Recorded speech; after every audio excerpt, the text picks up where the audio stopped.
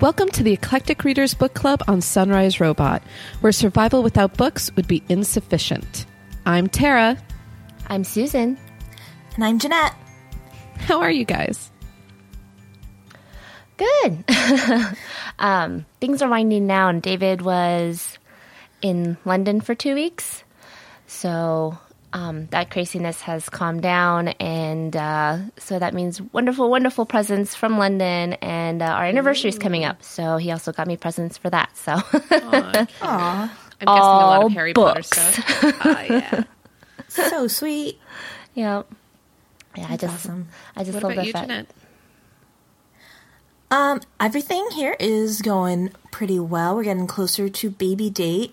I'm really, really sad. This is going to be like my I've never missed a regular episode before. And so this is the last one before I take my podcast maternity leave.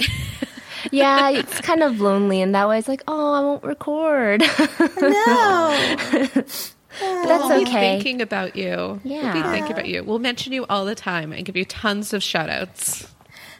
But at least I will be able to sit with baby and read her all the, baby books and sit with my Kindle, and that'll be fun. Yep. Yeah. There's good things about it. It's just a crazy thought. It's definitely different. Yeah. How about you, Tara? How are you doing? Well, David just got back from London. Tomorrow I'm heading to London. I've been on a traveling whirlwind personally. Just got back from London after 2 weeks also, and I'm heading back. So I'm great. But, keeping busy. And I'm really, really getting excited about Book Riot Live next month. So Meredith and I are going to be going to that, and it's going to be great. Can't wait. Yeah, that's going to be a lot of fun. So jealous. Yeah. Again, we'll be thinking of you.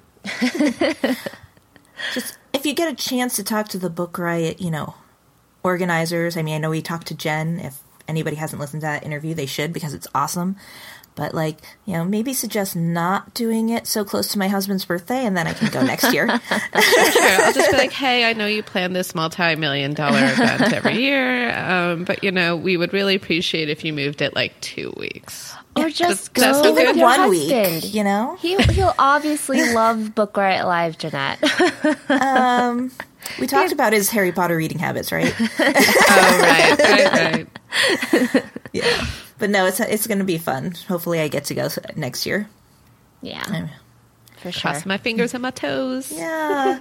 But in the meantime, let's talk about what we're reading now. So what are you reading now, Susan? I am reading a book called Dark Matter by Blake Crouch.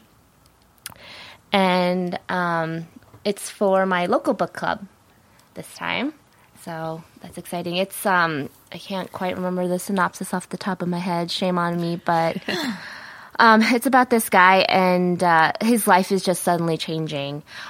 He has a great job, he has a wife, he has a kid, and then all of a sudden he's kidnapped, and just the world that he knows, it just completely changes.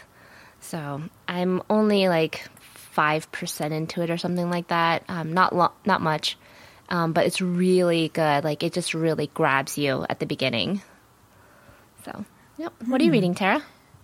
So I am reading something in preparation for Book Riot Live, because we have to read all the books, of course, for everyone who's going to be there. And I'm in the midst of reading All the Books in the Sky by Charlie Jane Anders. And Charlie, I've known about her for a long time. She was the editor-in-chief of io9.com, which is a great nerd site. Holla nerds, I see you. I love you. And this book is, I'm not very far into it, but it's really been good so far. It's about childhood friends, Patricia and Lawrence. And they get to see each other again after parting ways due to mysterious circumstances in high school.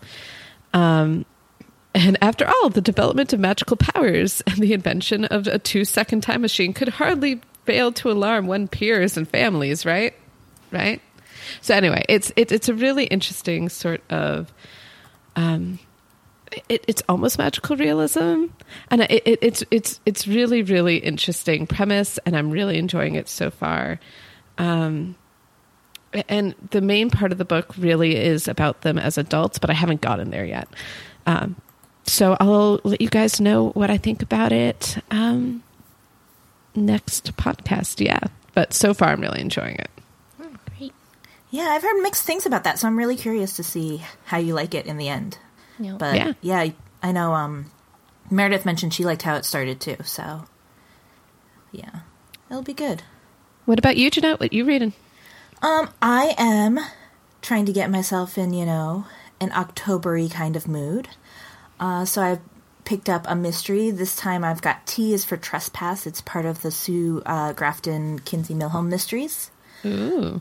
Yeah, this one I'm a little... I haven't gone very far. I'm only like maybe 3 chapters into it. But a little nervous about, because in this one she's dealing with the criminal, I guess. That's the best way to describe her. The criminal is somebody who so far has stolen somebody's identity, and I believe is going to use that stolen identity to abuse, like, her job taking care of, like, the elderly. And sounds gross. Doesn't that sound awful? So Yeah, it really does. sounds very, very creepy, which, is great for an October mood. But, I want the detective to wrap this up quickly.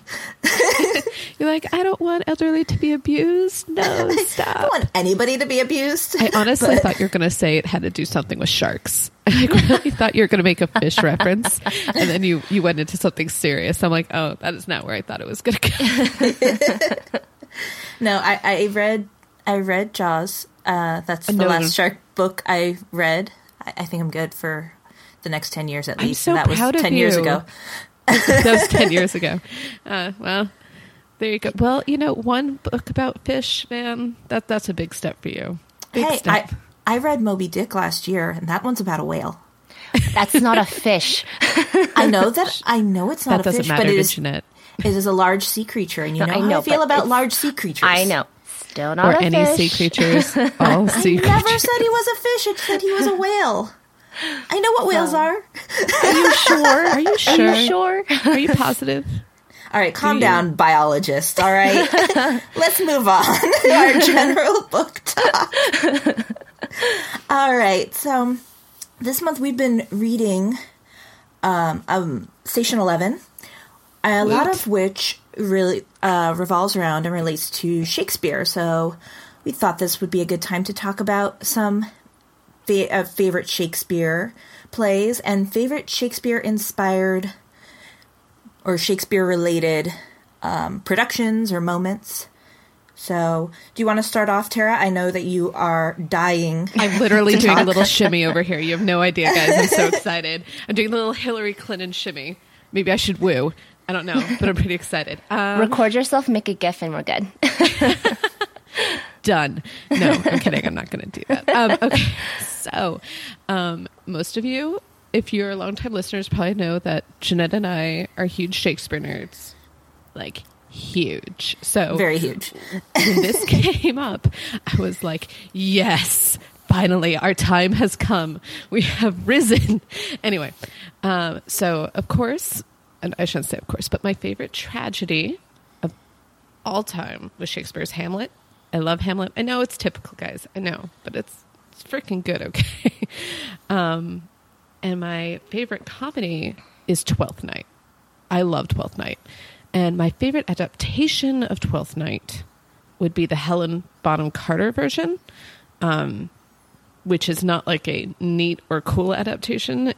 Or something inspired. It's like literally a direct play version. But if you've never seen Twelfth Night and don't have a chance to go to a theater version, that's probably the version I would recommend you go see. It's so, so good. And my favorite... Okay, so... We're supposed to tell you a favorite moment or a favorite inspiration, and I'm going to go ahead and give you both because, like I said, I've been waiting for this like a long time. So my favorite moment is Jeanette and I used to do this thing in college, where when we were taking Shakespeare classes, we'd go to a coffee shop or sit in our dorm room, and we'd read the play out loud. We'd assign parts to each other, and then we'd read the play, which was great, including all the weird looks we'd get. But I mean, really, Shakespeare's supposed to be heard out loud. So it really, I think, helped me and my understanding of Shakespeare as we're going through that process. And then, not to mention, the coffee drinks were spectacular. Oh, so good. They were, so and they were all named after famous artists, which was really cool. When that place closed, I cried, but it was that place. Sorry, was amazing. let you continue with your story. You're like aside, this coffee place was super awesome. It I was. just felt like they deserved a shout out, And then that summer, after that, we started our Shakespeare classes. Jen and I decided we didn't really want to stop that tradition, so every Wednesday we went to a coffee shop and picked a random play and started reading it, which was awesome. And my mother to this day doesn't let me live that down. We called it Wordy Wednesdays, and she'll still bring it up to this day because she just thinks I'm a nerd with capital N. And I mean, I am, but I mean, can't escape family, right? And my second thing, though, my favorite like weird adaptation or inspiration from Shakespeare would be the Tom Stoppard play Rosencrantz and Guildenstern Are Dead, which takes place during Hamlet from the perspectives of minor characters Rosencrantz and Guildenstern, and it is freaking hysterical. We read a Tom Stoppard play. I don't know if everybody remembers it. Arcadia. Susan, Jeanette, you remember reading Arcadia for the book club? I do. Yeah, we read that, I would say, about 3 years ago. Yeah, something around that. And Tom Stoppard has just an amazing, dry, quick wit humor. And Rosencrantz and Guildenstern is no exception. And having it take place during a very familiar play, it's perfect. There's also a really great movie adaptation for that. So check that out. Have I taken up enough time, guys? Have I? Susan, what do you think? Well, I get to keep it short, so it works out. Honestly, I haven't read a lot of Shakespeare. I mean, you mentioned it before, Tara. Shakespeare's meant to be heard. And for me, that's with most all plays. I usually don't like to read plays. I want to look at it on stage or on screen or in some form of adaptation where I get to watch what's going on. So I haven't really read a lot of plays and definitely not really a lot of Shakespeare. But one that I always love and I, would read is A Midsummer Night's Dream. It's a good one. Yeah, I love it. It's just a good touch of whimsical and funny and some seriousness. It's well-rounded for me, so I like it a lot. I haven't really watched a lot of adaptations, but one thing that did come to my mind was, you guys remember the 90s cartoon Gargoyles? Yes! Oh, yeah. I was so hoping someone was going to bring this up. Loved the show. They did so well in bringing those characters into that world, of the world of Shakespeare. I was just totally in love with it. So it just, I think it's not a necessarily book to word adaptation, but I think they got the characters right. So, yeah, that's one thing that just stands out to me is the show Gargoyles, because I love it so much. It's a really good show. Yep.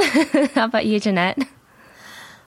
Well, picking a favorite comedy was easy. My favorite comedy is Twelfth Night, hands down. I love that play. I loved reading that play, and that play came out around the time that the movie She's the Man with, I want to say Amanda Bynes came out. And so, of course, we're reading it for class and constantly quoting the tagline, which was phenomenal, so I had to pull it up for our listeners. Because it basically describes the play exactly. Well, it describes the movie exactly, too. But in the most convoluted, silliest way possible. And so I quote, Duke wants Olivia, who likes Sebastian, who's really Viola, whose brother is dating Monique, so she hates Olivia, who's with Duke to make Sebastian jealous, who's really Viola, who's crushing on Duke, who thinks she's a guy. And that is exactly the way they would say it in the commercial. It was hilarious. Oh my God. I love that. You used to say that constantly in our dorm room too. You used to I had that memorized. College was a silly time, guys. And as for favorite tragedy, I don't know that I really have one. I've seen or read most of the tragedies, but I don't know that I really have a favorite. I think they just hit me too deep. I'm so sad or moved at the end of them. I've seen some really, really good adaptations, though. One of my favorite adaptations was when Tara and I went to go see Titus Andronicus, and we had to move around these old ruins, and it was very, very creepy. Perfect for Titus Andronicus. It was during October now. It was like during this time period, too. It was around fall. It was the Chesapeake Shakespeare Company did that one. Yeah, in the ruins. It was so good. Shout out to them. You guys are awesome. Yeah, and they moved, like, each scene, you moved to a different area of the ruins, and it was just very creepy, very cool. Yeah, yeah. But as far as my favorite adaptation, I mean, I've seen so many. That's really, really hard. But I'm going to go with a classic and say 10 Things I Hate About You. Because that is one of the first ones that I really loved. That one is a good one. It's so good. I mean, not my favorite Shakespeare play in general, but yeah, maybe one of my favorite adaptations. I mean, rest in peace, Heath Ledger's smile. We'll miss it forever. Yeah, but yeah, that's a good one. Yeah. It was so What good. about your least favorite Shakespeare tragedy then? If you can't come up with a favorite, what's your least favorite? Oh, I don't know. Because, I mean, I think that's why it's so hard for me to come up with a favorite, is they're all really, really good and really, really impactful in their own way. So, but I actually haven't seen all the Shakespeare tragedies, so maybe it's just one I haven't seen yet. Fair. I think there's 2 or 3 that I still haven't seen. Nice. So, yeah. So, all right, enough with the Shakespeare talk. For now. Sorry, Susan. No. Until we start talking about a Shakespearean actor. No, that's fine. I do like Shakespeare, just haven't had a chance to, delve into his world too much. One day soon, maybe. But today will not be that day. We are going to go way into the future and talk about Station 11. So let me give you a short summary here. The story is centered around an actor, Arthur Leander, his death and the world ending. We see how the world is, ends, and survives with the people that have been part of his life. Clark, his best friend, Jeevan, his rescuer, Miranda, his first wife, Kirsten, a young actress who worked with Arthur when he died, and after the Georgian flu hits, they must survive in their new life any way they can. So, what was one thing that stood out to you guys in this book? Oh, man. One thing. I hate this question. I hate this question every time. It's a good question. I love the pace. So, as you mentioned, your synopsis, it goes back and forth through time. It goes back and forth through people we're concentrating on and looking at. And it all comes together in this, to me, this really magical and almost perfect way as a description of what happened to this time period, what happened to these people, how these people lived through this, got through it, and how society continues to move on. And all of these different people really represent a specific thing about what we've lost or what we can continue on having even after such a horrible event occurs. And guys, the pacing was beautiful. If you have not read this but have read The Night Circus, it's very similarly, it has a very similar structure. And I just really, really love that structure. It's hard to pull off, and when it's pulled off, it's magic, and it was magic here. How about you, Jeanette? I would agree. I really enjoyed it. There's one thing that Tara said that really, is what stands out to me. When I had heard about this book, it was it was kind of described as, you know, what happens in this post-apocalyptic society and how it jumps back and forth. And so I really thought it was going to be about, you know, the world ending, the world changing. And it's really not about that. And so when Tara is talking about, it's about what survives and what we can still have, like each person represents that piece of humanity that we're going to carry along with us. That was what really stood out to me, is that it's not about the world ending. It's about the world continuing. And that it was just so fascinating. It was so much more interesting than another end of the world book, I think, would have been. Yeah, I agree. For me, it's along the lines of you guys. I loved how well created the characters were.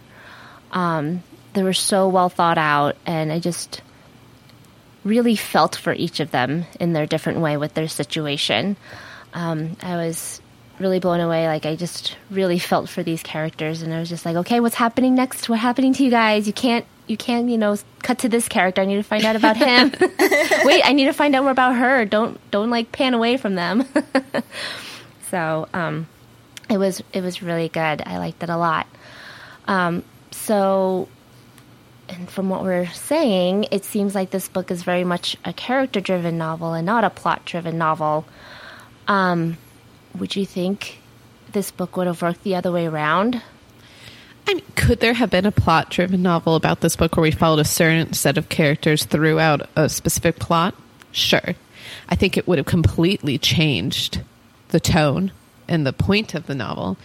I think that this structure, like I said, really, really worked for what she was trying to get across, which, as Jeanette said, you know, is all about, you know, what you take with us and how society can still survive after even the horrors of unimaginable tragedy. Yeah, I mean, it could have been, but I loved it. And I know some people in our IRL book club didn't like the fact that there wasn't distinctly one main character or one distinct plot line to follow. But for me, I think that, you know, it works for the point of this book. And like I said, I thought it was magic. So Right. Well, I mean, because throughout the book you get hints of the prophet. Do you think the prophet would have been mentioned a lot more if it was a plot-driven novel? Like that would have been like the main baddie? God, probably, and Yeah. I don't like him at all. So, Yeah. I mean, don't get me wrong, great antagonist, right? But like, I feel like I got just enough of what I needed from him to service the Yeah, point of the book. definitely. Like, I did not need more. Yeah. Yeah. I agree.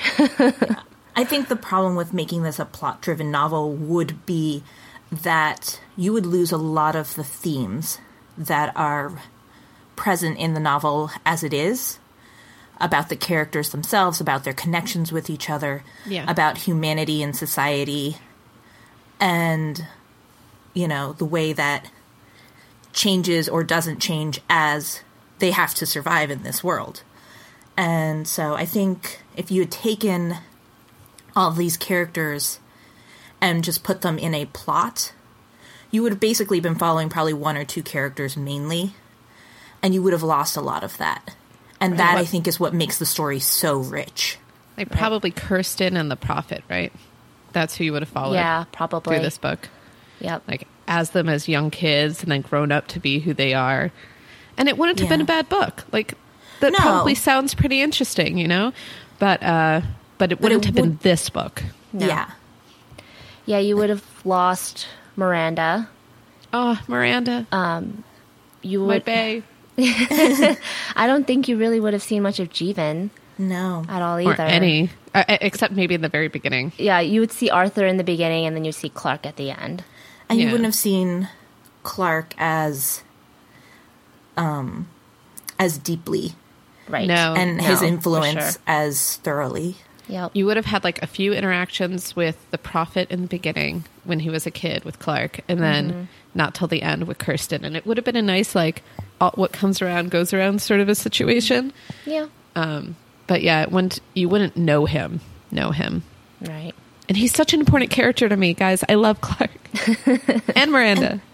And despite the fact that, like, all these characters, they are interconnected in different ways, they're also distanced in enough ways that you can see some of the impact that this is having in different places, different kinds of people, different lives. Yes. And I think you would have lost a lot of the widespread impact of the Georgian flu and the tragedies that were happening by just focusing on a couple of characters.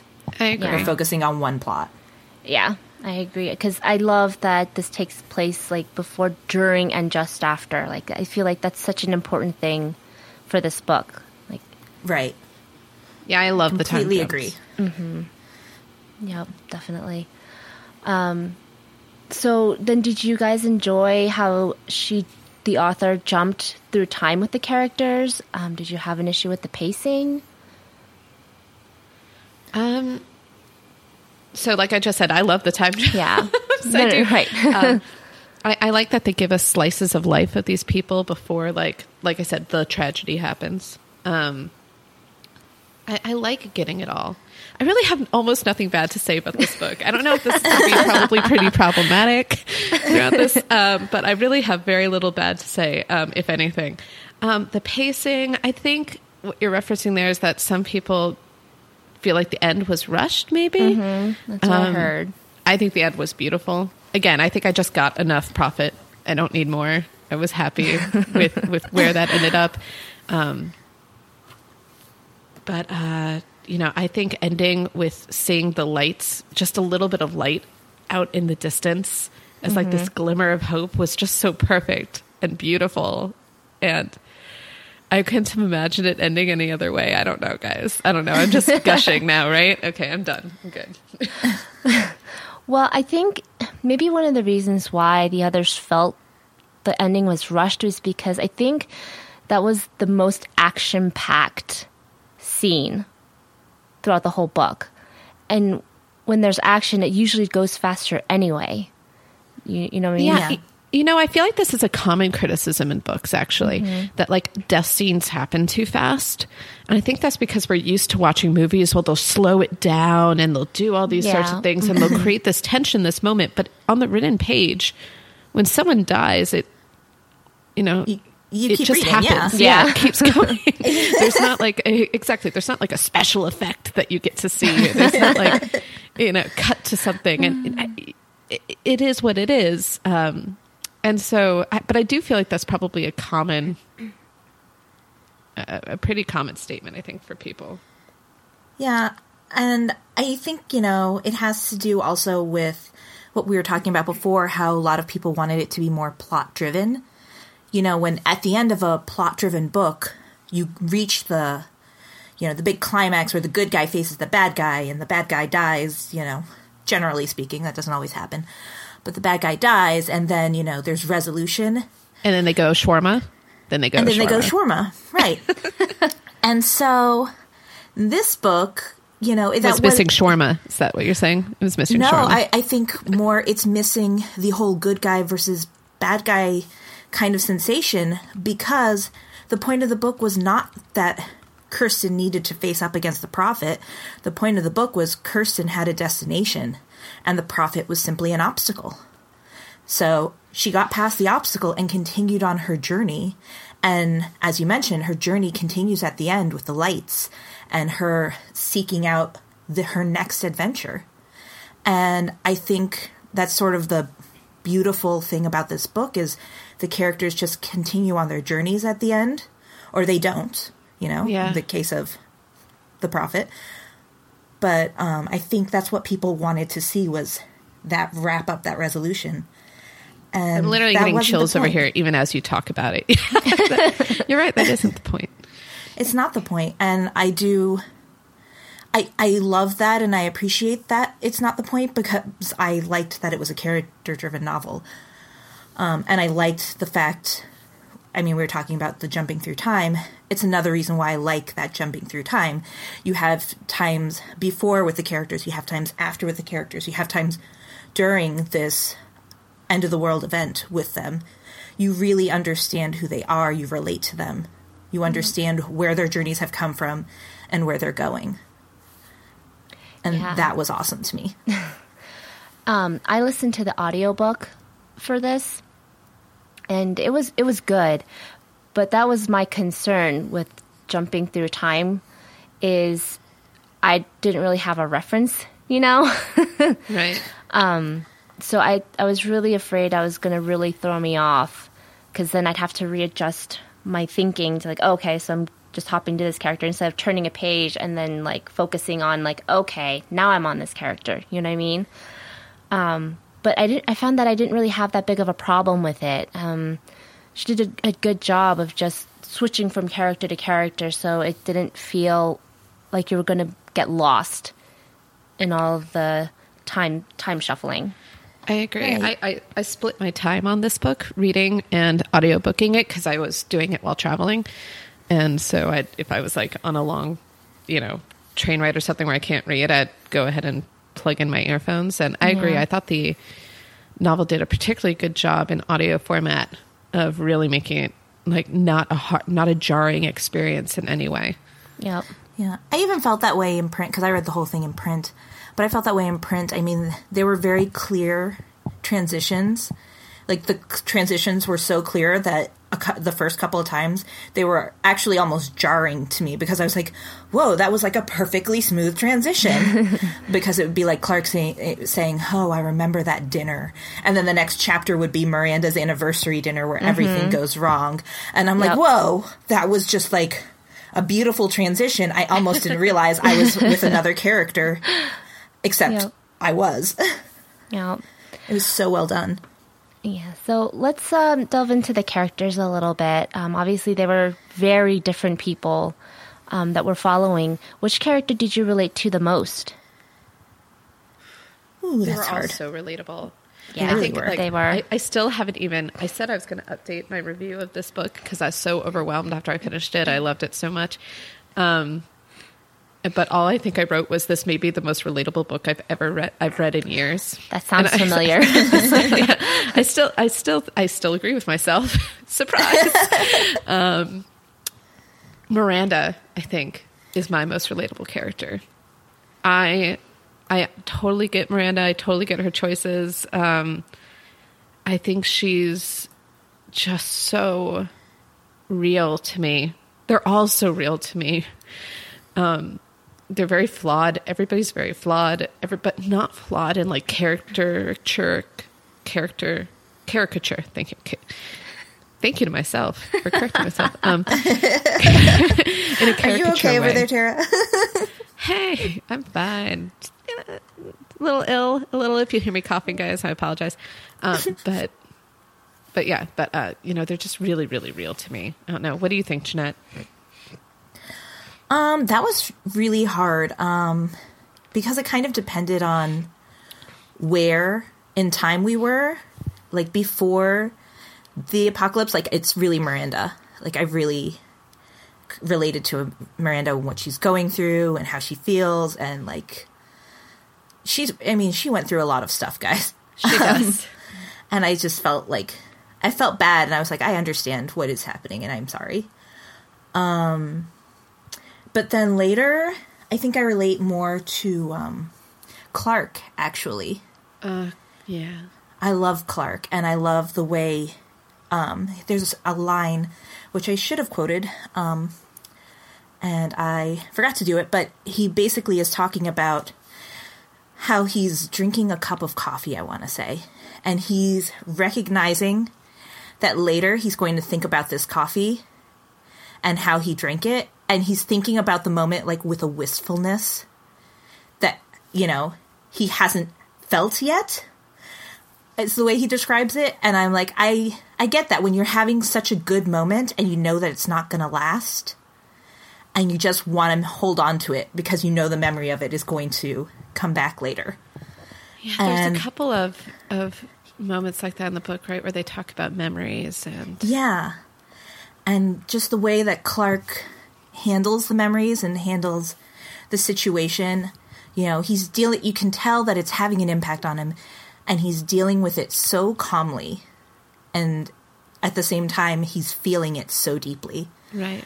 And I just really loved that about him. I feel like Clark's a very beautiful soul. Yeah. I really agree. Yep. Well, I mean, I think it takes someone special to think about creating the museum in the airport, you know? Right. Like, what kind of person would be like, oh, this could one day mean something. You know, we should save this so people can look back and remember what the kind of things that we had. Most people would just be like, this is junk, or this is useless, or how can I salvage parts? And, you know. Right. And that's what you would see in most other end of the world novels. Right. I mean, they even save like the most insignificant things like credit cards. Like, you can't use a credit card in that time now. You know, Right. the machines are IDs. broken. Yeah. Those are little things people wouldn't even think to save, but he decides to save those pieces of humanity, you know? And that is really beautiful. So I like Clark. I don't know if I can relate to Clark, but I do like him. My favorite Clark moment was when he shaved his head. Oh, that was a fun one. Yeah, it was when he like shaved half his head, he was just like, yeah, no, this is what I did in 18. And he's like, and for the first time, I really feel like myself. Yeah. And I thought that was a great secondary message too about this novel, was that, you know, our current life's trappings are sometimes exactly that. They're traps that take you away from yourself. And that, you know, when you go through something like what they went through in this book, The Georgian Flu, you kind of find out more of who you really are. And in Clark's specific storyline, you know, he was a bit safer in the airport, and he really just had this chance to sort of be him, be himself again. It was just such a great moment, like so freeing. Yeah, and he took it, like he recognized it and he took it, like as opposed to like some of the other people who were like, we can't take this, you know, Mexican food. Somebody needs to leave behind the credit card. And Clark is like, no, I'm taking this moment to be free. I'm taking this moment to be myself. Yeah. Yeah, he recognizes what's happening for what is happening. Yeah, and he, you know, and instead of, even though it's impacting him and he's frightened and sad and worried, he's like, I'm going to seize this moment and do what I can with it. Yeah. And he's a very observant person. Like, I think he's just a really special character in the book because of the type of person that the author made him out to be. Yeah. But like, even just his observation, like, and he knows his limits as a person, right? He's very aware of himself. Like, when he observes, it's Tyler, right? Tyler's the prophet's name. Yeah. The kid. When he observes that Tyler's being like weird and like reading Bible quotes to the dead plane. Oh my gosh. Out in the distance. And he's just like, well, that's going to be a problem. Yeah. I'm going to talk to Miranda about that. Talks to, not Miranda, sorry. Who's the third wife? Elizabeth. No, second wife. Elizabeth, thank you. I'm going to go talk to Elizabeth about that. Elizabeth's just like, yeah, no, I totally agree with him. And he's like, well, that's all I had. That was it. And I think he recognized that there was something wrong in that scenario with Elizabeth and Tyler earlier, because the first time I connected Tyler with the prophet was actually long before he pulled out his Bible. It was when he was still playing his Nintendo. And I was like, there's something wrong here. That's the prophet, isn't it? Right. This huge amount of tragedy is happening all around this kid. And he's just really he's indifferent. in no way paying attention. Yep. Yeah. It was very weird. And Clark's like, this kid is playing Nintendo. And I'm like, I think you mean a DS. But anyways, point being, I was like, yeah, no, there's something going on with these people. Oh my gosh. Tyler's going to grow up to be the prophet. This is frightening.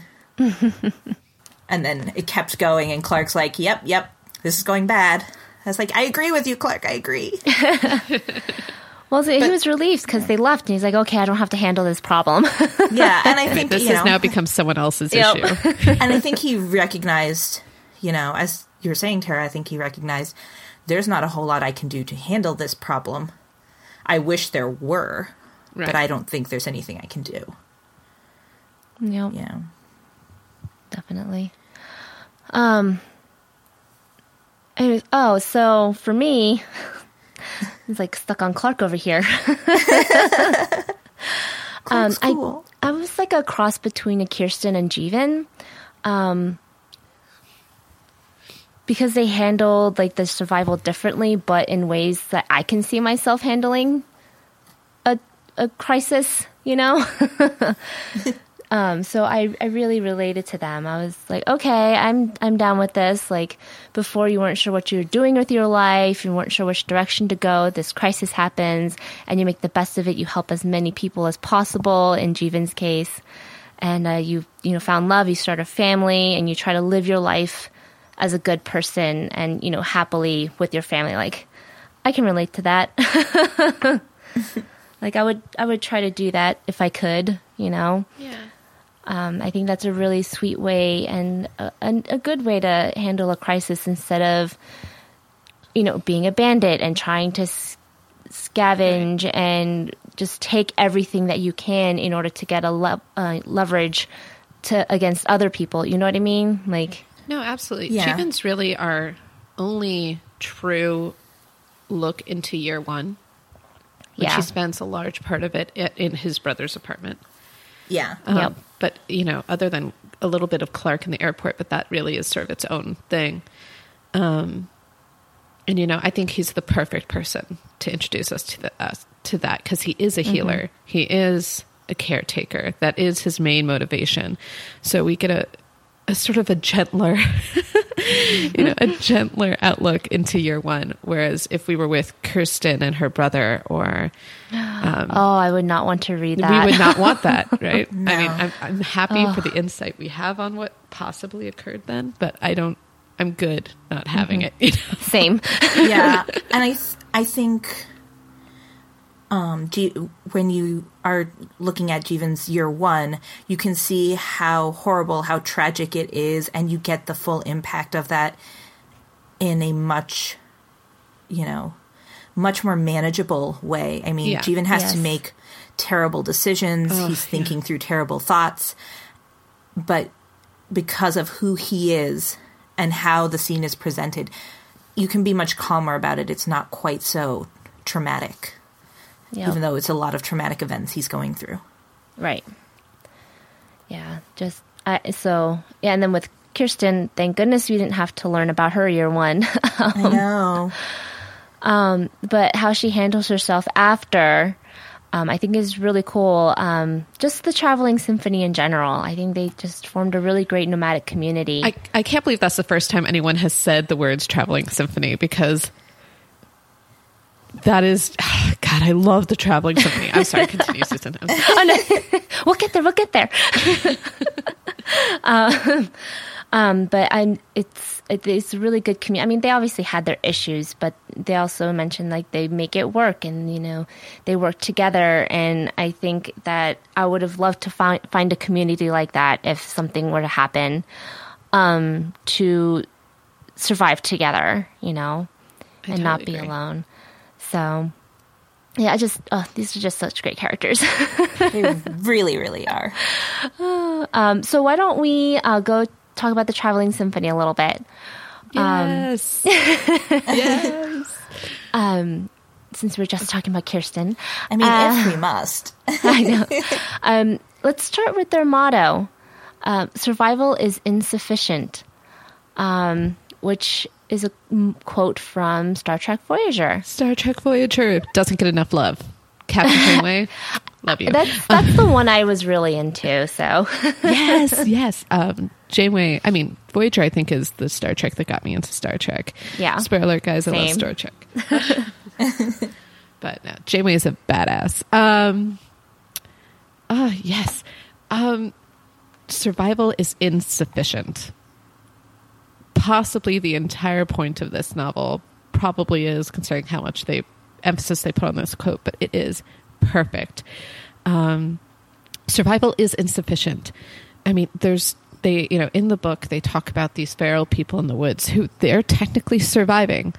And what they do is they ransack people, they'll kill people, they'll eat whatever they can come across. They are ravagers, essentially, if you're familiar with Firefly. That's survival. That is a type of survival. Living is not enough. And that is the point of this book, that continuing art, continuing learning, moving society forward in a way that looks like society. That is what it means to be human as opposed to being an animal. And the Traveling Symphony, which isn't just a symphony, guys, it's also a Shakespeare troupe, thus the general book talk. and they'll do performances, and then they'll do Shakespeare plays, and they come to a town, and all the people get together to watch them, and it's this really exciting thing whenever they come to a town, and it's just such a wonderful idea. I'm totally with you, Susan.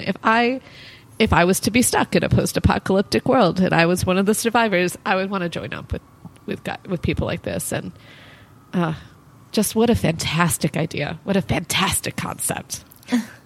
Well, that's why they kind of focus mostly on Shakespeare, too. As they mention, like, most people just seem to love the Shakespeare plays, no matter which ones they do. Out of all the ones, it's a consensus, like, everybody just comes together more with Shakespeare than they do with the other things they perform. What I was going to say was that it's interesting because actually the weekend before I read Station 11, I was having this conversation with my husband, and we were talking. He was like, I think he was trying to trap me, honestly. And he was like, what are your favorite authors? What are your favorite books? Blah, blah, blah, because I read so much. And I was talking about Shakespeare as one of my favorite things. And he's like, really? And I'm like, I get that it's cliche, but think about it. This is a collection of works that has lasted hundreds of years, even though people don't even speak the same way anymore. Mm-hmm. Because it's not about the words, just the words. It's about the themes.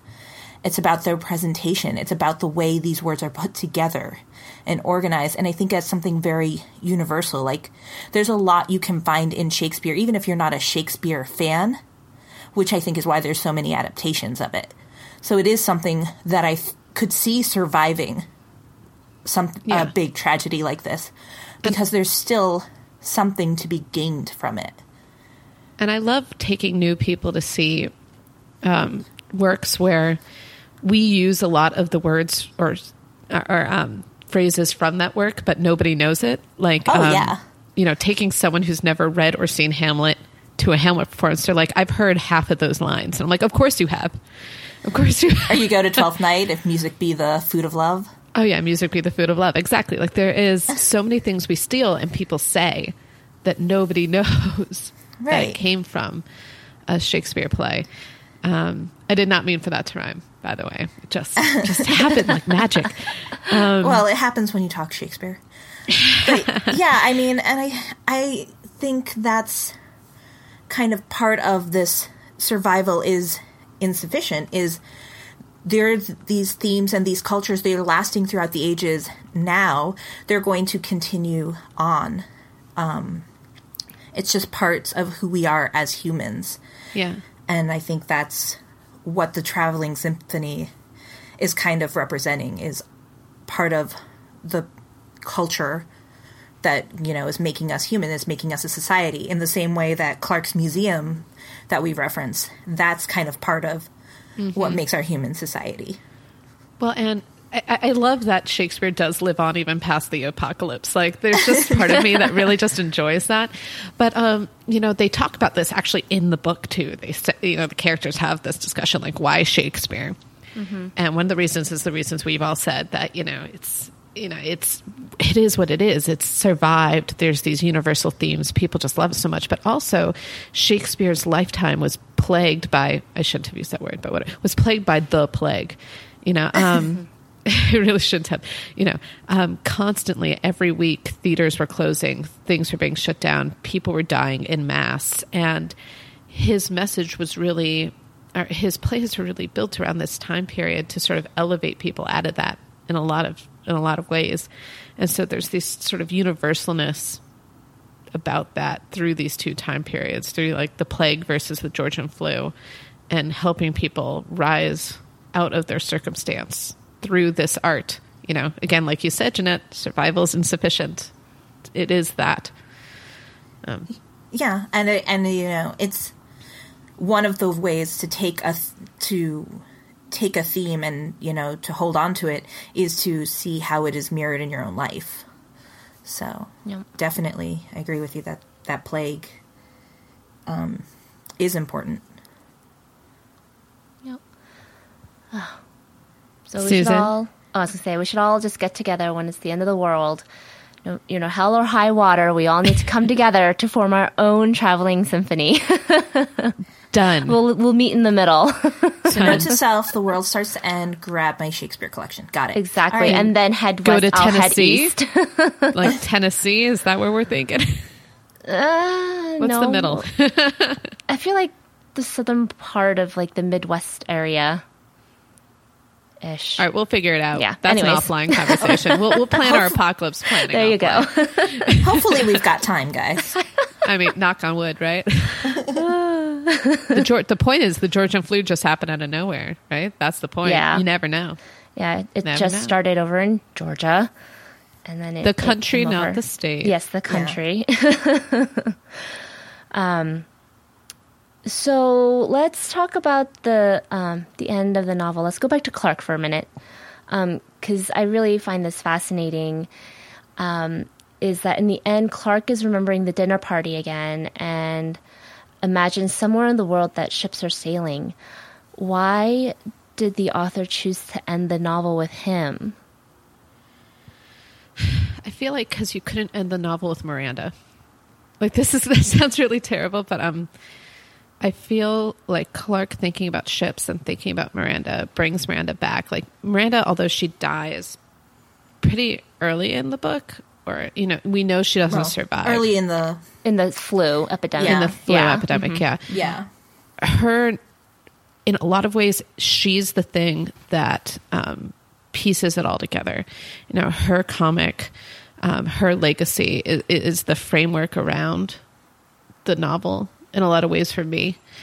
So I think Clark remembering the dinner party and thinking where Miranda might be and thinking about those ships. And I think the ships are particularly important because having ships sailing, is really like the recreation of a new world. Like when people sailed out of Europe to go and discover the Indies and discover America, like it's really imagining ships sailing is really saying that we are going to continue. We are going to rebuild, in an industrial way, but in a very human way too. So yeah, I think it was a way to bring Miranda back, and to have her really at the end and close out that framework. And I think it was also to, again, drive home the point of maybe there is that last glimmer of hope, not last glimmer of hope, but that there is that hope that there are people out there that are finding a way. Yeah, I agree. Because the connections between the people in this book and all the different characters, it all focuses around Arthur and Miranda, mostly with Arthur, but a lot with Miranda's comic as well. And Clark is the only one who has seen the whole thing through from beginning to end. Right. And so it makes actually the most sense to end with Clark because he's the one who can sort of envision where this started and where it ends, because he and Arthur were young together. He saw the beginning of Arthur's track. He's seen these people intersect with Arthur's life, even though he might not recognize it. I'm sure he wouldn't recognize Jeevan anywhere. Right. But he's seen all this happening. And so that reflection does bring it full circle. And I think I agree that the ships, they're a symbol of hope. It's hope and exploration. I mean, it is the reason why, so much of science fiction is about spaceships sailing through space. That's the beginning and end of every space show ever, is a ship to seek out sailing. New lives and new civilizations to boldly go. Yeah, and not just Star Trek. I wasn't going to make another Star Trek reference, but yes, Star Trek, but Firefly, Battlestar. I mean, it's the reason why there's hope in that exploration. Oh my! I can't believe we haven't talked more about Battlestar during this entire thing. Battlestar is a great. It is. It really ties in. It really does relate a lot, actually. Okay, sorry, another Battlestar. episode. Continuing we'll do a second episode. Yeah, in our wrap up In our wrap up end of the year episode, we'll talk about how we wish we talked more about Battlestar. If you guys would like to talk about Battlestar, find us on Twitter or on Goodreads. There you go. Yeah. Sorry, Susan, continue. That's okay. I mean, I completely agree with what you guys were saying. Like, I think that is exactly why Clark had to be the end. With Kirsten, there was like a continuation with her going towards the lights, but with Clark, he just had that hope, but he wasn't going anywhere, you know? So you don't have the feeling like we're going off into this more of like a thought more than an action. So I kind of like that. Yeah, I think if it had continued with Kirsten, it would have felt more incomplete, because then you would have been like, well, now I want to see the lights, which of course I wanted to know anyways. Yeah. But I think by ending with Clark, you feel more at peace with the idea that, no, that's not where we're going here. Yes, I agree. Yep. All right, then. So, final question. Did you like it? Oh, man. I guess it was okay. I mean... I loved it. No, it was really good. I found it really, really enjoyable. I'm going to totally reread read it this again. one. Yeah. Oh, yeah. I barely ever reread a book. I will reread this one. Yeah, I can see myself rereading this book too. Yeah. This is a book that I would own and reread. No. Yeah. Oh, yeah. I rented this. I'm buying it. I was just thinking. I think I borrowed this as well. So now I'm going to have to buy it. This is a library book for me. So off to the bookstore. Yeah. Like, of course, the one book I love, I actually borrowed. You know. I know, right? But then, like others, I buy and like I'm not going to read it ever again. So the world. Yeah. You lend those ones out, and you don't care about it. Okay. Well, I mean, they're ebooks, though. Oh, well, yeah. No, I have so many ebooks I'll never reread. So many. Well, Amazon, you cold mistress. I know, seriously. Luckily, they don't take up a lot of space, so. That's true. Okay, then our next book for our Eclectic Readers Book Club is going to be Blankets by Craig Thompson. And this one is actually a graphic novel. Yay! Yay! But it's like a 800-page graphic novel. Yeah. Kind of serious. Because sculpture was kind of thick, too. Sculpture was thick. So, yeah, we've done one of these within the last year? Mm-hmm. I think so. I think we did the sculpture last year. December, I believe. Yeah, I was going to say, I had my baby then, so... Yeah, I think it was December to January, because I believe I read the sculptor as part of our readathon last year. Oh, yeah. Well, there you go. Well, clearly. So we've done this semi-recently, but hey, graphic novels are great. And this one is highly recommended, so I'm looking forward to it. Yeah, I've heard good things about Craig Thompson's work, so I'm really excited. Me too. Well, it looks like we've come to the end. So show notes, as always, you can find on our website, which is sunriserobot.net/eclectic readers. And for this episode, it's going to be sunriserobot.net/eclectic readers/24, because it's our 24th episode. So guys, where can they find you? Susan? People can find me on Goodreads under Sue Lyons or the Eclectic Readers Goodreads page. They can also find me on Twitter at Ruri Kaichou. That's RURI_KAICHOU. And on Litzy. Woo! Litzy is up for Android, and it's a lot of fun, guys. So you can look me up there under Ruri Kaichou as well. And it's been fantastic so far. I'm liking it. How about you, Jeanette? Well, you can find me on Goodreads as well at JMT Rivera or on our Goodreads page. And on Litzy at the same name, JMT Rivera, I too am really enjoying my introduction to Litzy. It's been about 3 weeks. Super, super excited. And you can also find me on Twitter at Dr. Jeanette. That's DRJEA and NETTE. How about you, Tara? I got super lucky, and my Twitter and my Litzy handle are the same, and it's my name. I do not know how. There are lots of Tara Newmans out there, by the way. Like, you would be surprised. They're not as nerdy as you, Tara. I clearly, and I'm okay with that. If I'm the nerdiest Tara, I'm great with that. So Twitter and Litzy, both Tara Newman, TaraNawman.